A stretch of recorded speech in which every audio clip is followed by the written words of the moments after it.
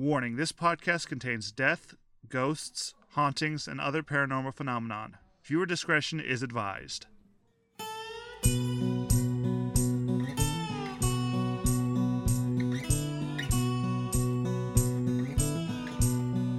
Searching in my soul, trying to find my way back home. Hello, welcome to Haunt Spots, the newest Badminton Studios production. I am J.M. Sutton. And I'm Ben Jackson, and we will be your hosts on this journey to spooky places all around the world. And it will be anything from creepy hotels to haunted forests. And a few scary extras along the way. But before we get to all that, we should tell people just where exactly we stand on the whole paranormal thing, don't you think? I think we should. I mean, it's important to know where we stand and kind of the dynamic of why we're co-hosting each other. Yes, we need to be transparent on this matter. Yes. Pun was intended, wasn't it? No, it wasn't, but we can go with that. Woo! All right. You go first. All right. I think there's something to paranormal activity. I wouldn't go as far as saying that I think it's dead people, though I'm open to it. But I believe the universe has a lot of unexplained things, and a lot of these unexplained things have been recorded across many cultures. So it's hard for me to refute the fact that paranormal stuff exists, because it has been reported by so many people. Yeah, I definitely fall under like the same category. I'm not saying exactly that I believe in all this stuff, but it could be. It could happen. I mean, there's no saying that it's not happening and all that stuff. But you're a little more skeptical than I am. I am more skeptical than you are. Like, I'm a little more open to believing and falling in love with the narrative and like thinking about like all the relationships it has. I mean, I love the narrative. Don't get me wrong. I do love the narrative. I respect the belief more than I actually believe, if that makes sense. That does make sense. Okay, now we can get back to the actual episode. Okay. Now that you know our stance on the paranormal, let's get into this week's topic, the Stanley Hotel in Colorado. Oh, the Stanley Hotel. That's the real-life hotel that inspired the Overlook Hotel in the Stephen King novel, The Shining. Yes, that's Stanley Hotel. Well, is it as haunted as the book says it is? Well, the books make it seem very violent, but in real life it isn't quite as so, although it does have activity. So what exactly happened at this hotel that inspired Stephen King to write his famous novel? Well, the story goes he was staying in room 217, which is a very notorious room in the hotel. And it was haunted by a woman named Miss Wilson. She was the housekeeper, and it said she was a survivor of an explosion that happened in that room, and that's why she haunts it. So did he actually see her haunting the room while he stayed in the room? No, but staying in her room may have caused the nightmare that inspired him to write the story. Ooh, what kind of nightmare was that? What he dreamed was a parent's worst nightmare. He saw his son alone being chased by something in the hotel. Oh, that's scary at any age. Yeah, but when he awoke from the dream, he felt inspired to write The Shining. Have any other famous people stayed at this hotel? Jim Carrey, but when he stayed in room 217, he had experienced something a little more scary than what Stephen King experienced, but it's so scary he hasn't even talked about it. I looked everywhere online for something about his experience, and he just has not talked about it. Oh, that does sound very scary, and the room does sound very haunted. Yes. Now, this is a massive hotel. I'm sure there are more haunted rooms than just room 217. 2 rooms on the 4th floor have reported hauntings, but there are more than just guest rooms with ghosts. All right, I'm curious. What more can you tell me about the 4th floor? Well, the 4th floor was where a lot of the families and the staff stayed during the olden days of the hotel. The 2 rooms in question that are most haunted are rooms 401 and 428. Well, what kind of hauntings happen in these rooms?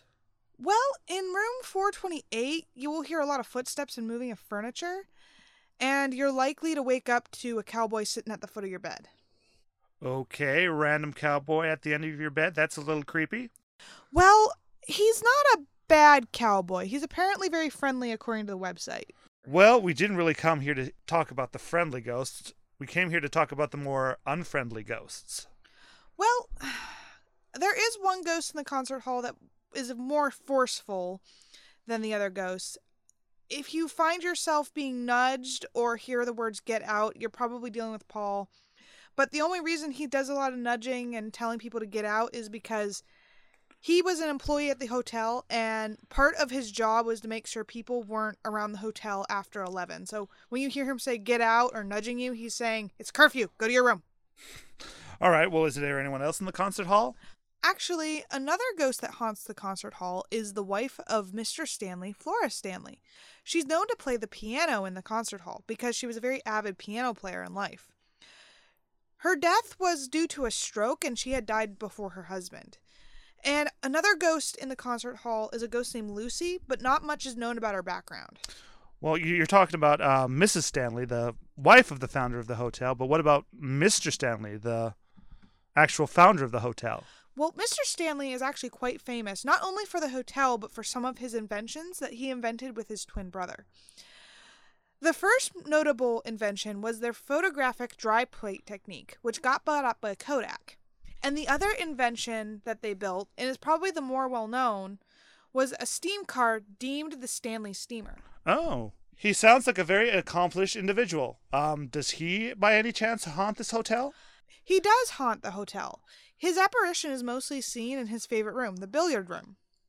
Oh, so he's always playing pool, haunting, playing pool. Is he the reason why no one can win a game of pool at the Stanley Hotel? I cannot confirm or deny that. Well, there seems to be a lot of spirits here. Is there a reason for that? Well, there's two possibilities. The hotel has an underground cavern made of quartz and limestone, which a lot of ghost hunters say holds the energy in place. The second is the more famous stairwell, which is believed to be a spiritual vortex. So, when was the stairway built? It's the main stairwell of the hotel, so it was probably built at the same time the hotel was. The hotel itself was built by Freeland Stanley, who is Mr. Stanley, and his wife, Flora, who we talked about previously. Before the hotel was built, Mr. Stanley came to Colorado to ease his symptoms of consumption. Luckily for him, it worked. At each visit to Colorado, he missed his home in the East, so he bought the property in Colorado, built the hotel so he could bring the East to Colorado. The hotel and its staircase opened in 1909, and it remains open today. Well, that's a long time for a hotel to be open. Oh yeah, it's been open for a while. Actually, in the 70s, when Stephen King visited the hotel, it was almost going to close. Oh, really? Yeah, but then he made his book, and it revitalized everything. Oh, wow. So it's pretty much the fiction aspect of the hotel, making it more popular than the more real hauntedness of the hotel. Yeah. Well, I mean, it's a good haunt story, and I'm pretty sure in recent decades it's become because of the haunting too. Because I remember when I was reading stuff, they talked about the haunting just as much as they did Stephen King. But if it weren't for that book, they wouldn't have gotten to the storytelling of their hauntings. Right. Although, do we want to go to our haunted extra that we got prepared? Oh, today? yes, I have our extra prepared today, and we will talk about that. But first, I would like to talk to you today about Patreon.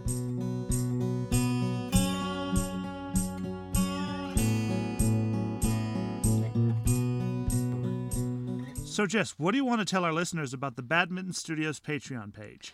Well, we have a lot of things to offer our Patreons who follow us on our page. We have this Patreon page set up for all badminton shows, so you'll get a variety of things from this podcast, Haunt Spots, as well as others such as the White Noise Podcast and Half-Assed IQ. If you join our $1 club, you will be supporting Badminton Studios, and we will thank you in an upcoming episode of one of our podcasts, and you will have access to our monthly newsletter, The Bite. If you join our $3 club, you will get everything from the first tier, and you will be able to have access to the Haunt Spot blooper reels, with the added bonus of a personalized digital postcard from us. If you join our $5 club, you will receive all rewards from our first and third tiers and get access to special director's commentary from the White Noise Podcast. At our $10 club, you will receive the rewards from 1 through 5 tiers, and Ben Jackson will write you a personalized haiku. And if you support our $15 club, you will receive rewards from all our previous clubs, and you will receive access to a monthly live stream with J.M. Sutton and myself. So, what are you waiting for? Subscribe on Patreon today. Yeah, I mean, all it really takes is $1. I mean, That's not really a lot. That's like a candy bar.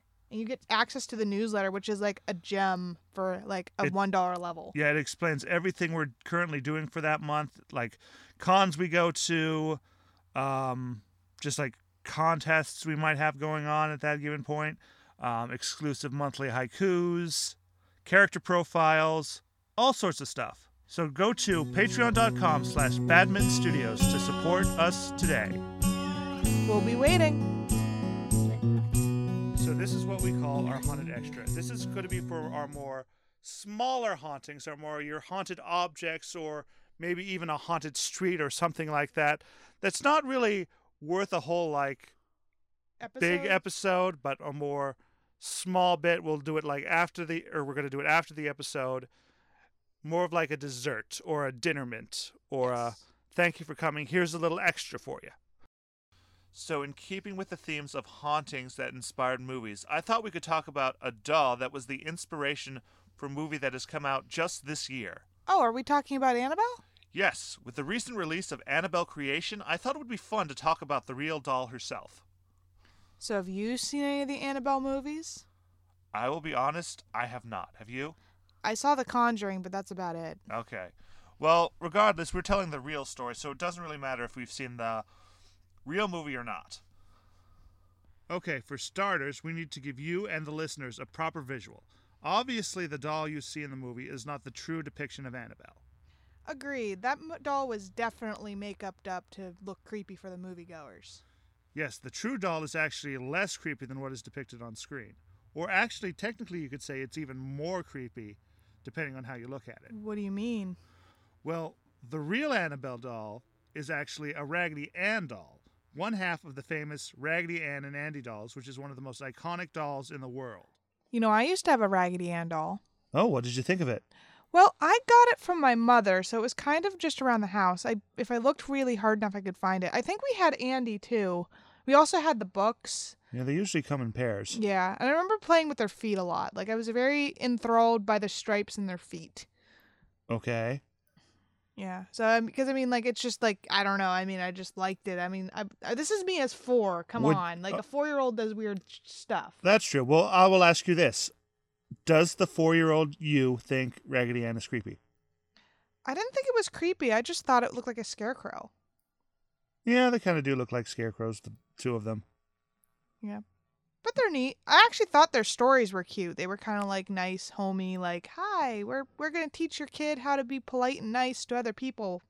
I will admit, I don't really think I know any of the Raggedy Ann or Andy stories, if there are any like published, or I don't even think we had them here at the house. I don't remember the plots, but I remember it was a lot of them helping other toys out.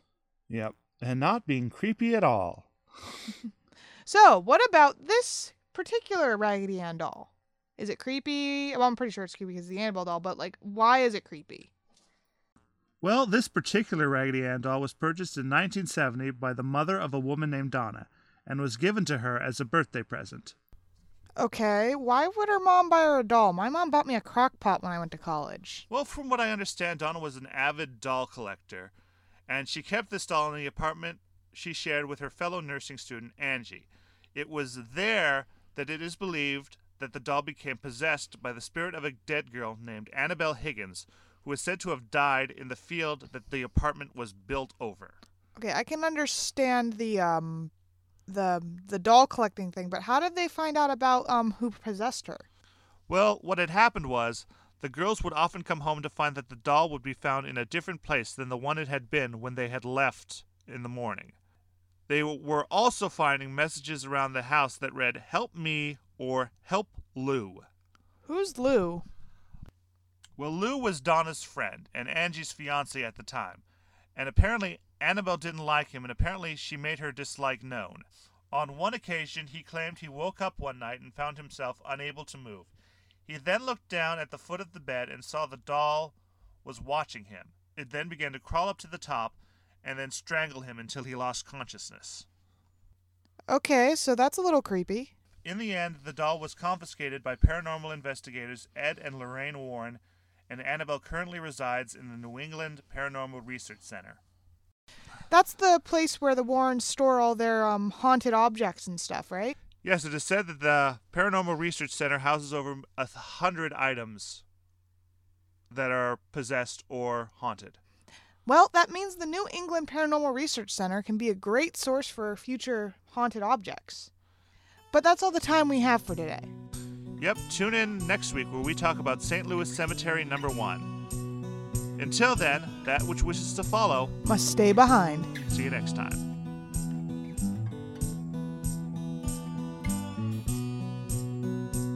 Thank you for tuning in to this episode of Haunt Spots. Haunt Spots is a Badminton Studios production.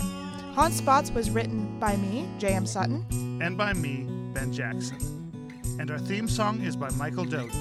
If you have a haunted story that you would like to share with us, please email your story and account to us at badmintonstudios@gmail.com. Also, all our resources are located in the show notes. Thanks for listening.